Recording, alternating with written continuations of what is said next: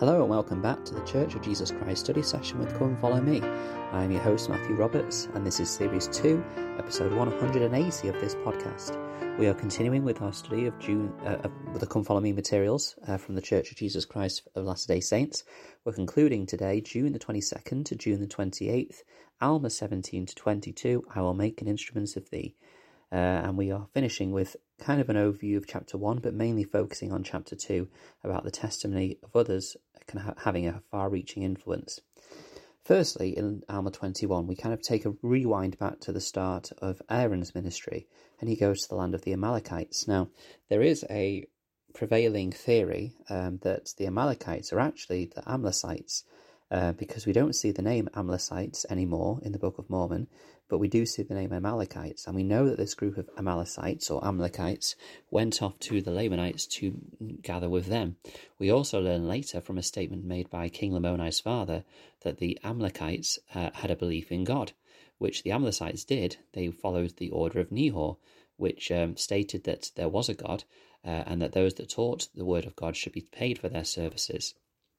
It would also explain why Aaron has such difficulty, for he went to the land of the Amalekites.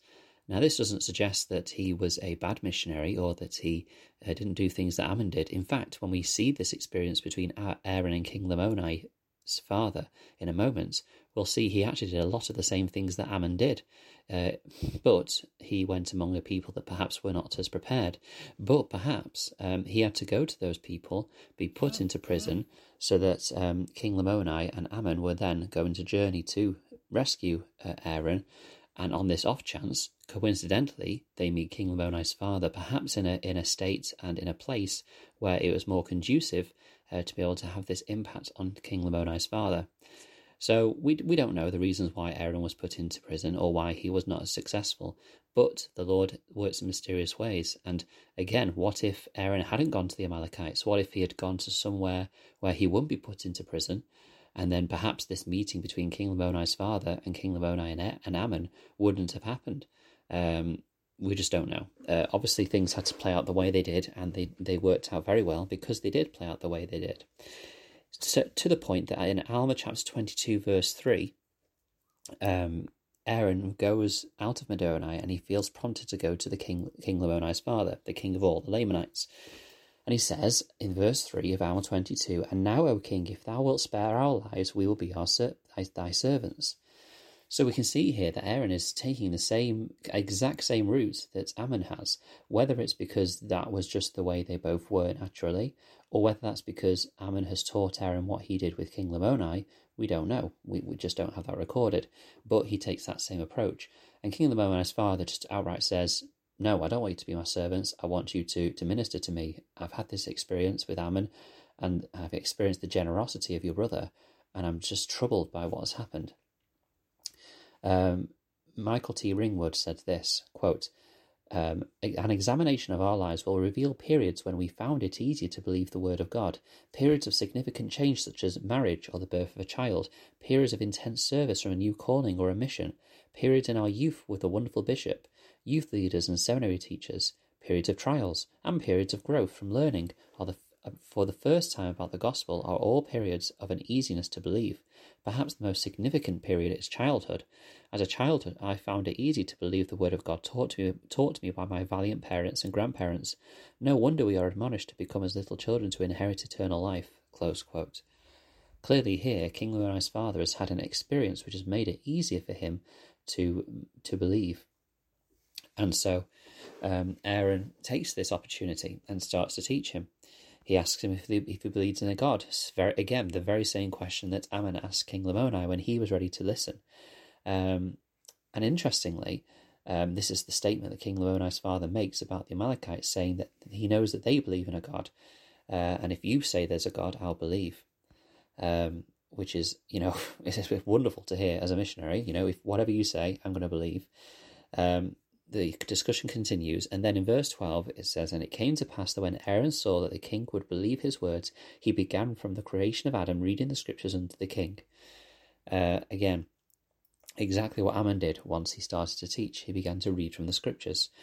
President Henry B. Eyring said this, about just kind of the ways and things that both Aaron and Ammon, in a sense of word, did. Quote, "When you touch the hearts of people you serve, you won't do everything exactly the same way Aaron did, but you'll do some of the same things. You'll try to help them feel that God loves them by the way you treat them. You'll be humble so they are more likely to choose to be meek and lowly of heart. You will teach the word of God when the Spirit prompts you in a way that testifies of God's love for them and their need for the atonement of Christ. And you will teach them commandments they can keep. That is why, when you go into the mission field, you learn to commit those you teach to pray or to read the Book of Mormon or to come to sacrament meeting or to be baptized. You know that when they keep commandments, they plant the seed, and you know it will grow, their souls will expand, and that when that happens, their faith will increase." Close quote. We can see here, again, the small steps that Aaron takes to plant that seed into King Lamoni's heart. And then he gives, a wonderful teaching on the atonement in verse 14. So I have to read this whole verse. It says, "And since man had fallen, he could not merit anything of himself, but the sufferings and death of Christ atone for their sins, through faith and repentance and so forth, and that he breaketh the bands of death, that the grave shall have no victory, and the sting of death shall be swallowed up in the hopes of glory. And Aaron did expound all these things unto the king." The physical and spiritual relief that's given from the atonement was made very clear to King Lamoni's father. And of course, this is this kind of respite or repairing of his soul that King Lamoni's father ultimately wants. Joseph E. Lee McConkie and Robert L. Millard said this, quote, "We will not be saved in the highest heaven because we earn our way there. We will not be crowned with glory and eternal lives because we worked out our salvation by ourselves. It is as heretical to believe that we are exalted by works as it is to teach that we are saved by grace alone. As important as our works are in evidencing our acceptance of and commitment to Christ the Lord, works such as receiving the ordinances of salvation, performing deeds of kindness and acts of Christian charity, and enduring faithfully to the end, our works will not and cannot save us. It is impossible for any human being to do enough good deeds in this mortal sphere to qualify for life in the celestial kingdom. No, ultimately we are saved not by our works, but by his works, the Lord's." Close quote.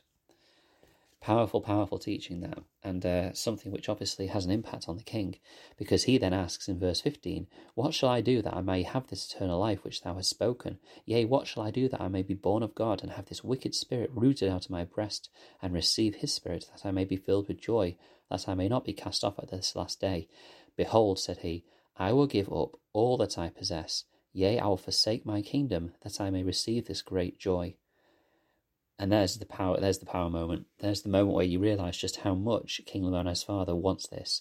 Because as we remember in chapter 20, this same individual was willing to give up half his kingdom to save his physical life from Ammon.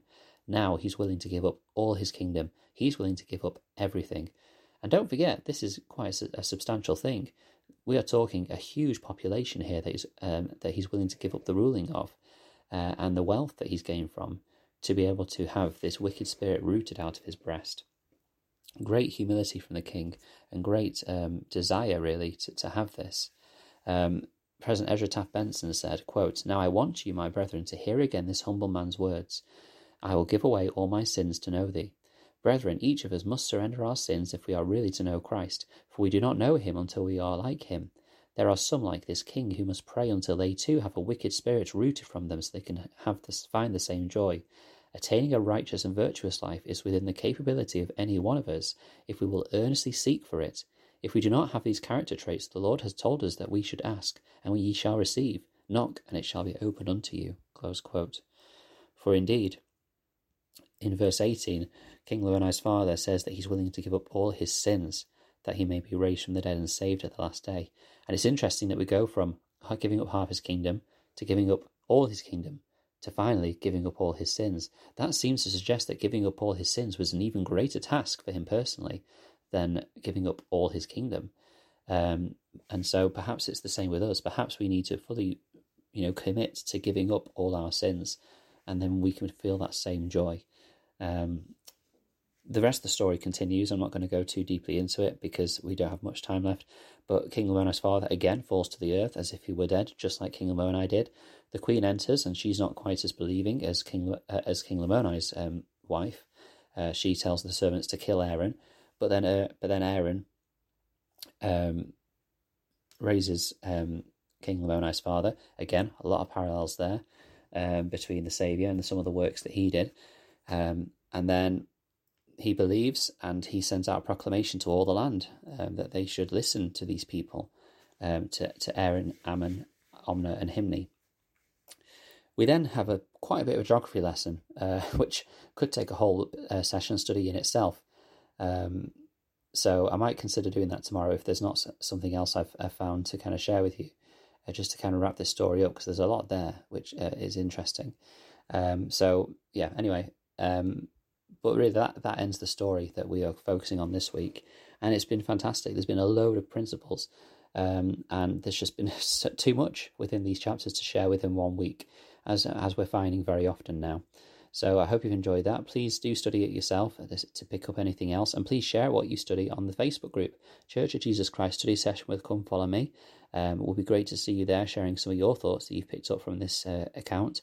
And also there is the email address you can email, ldsstudysession@gmail.com. It'd be great to hear some of your insights there, or any of your feedback.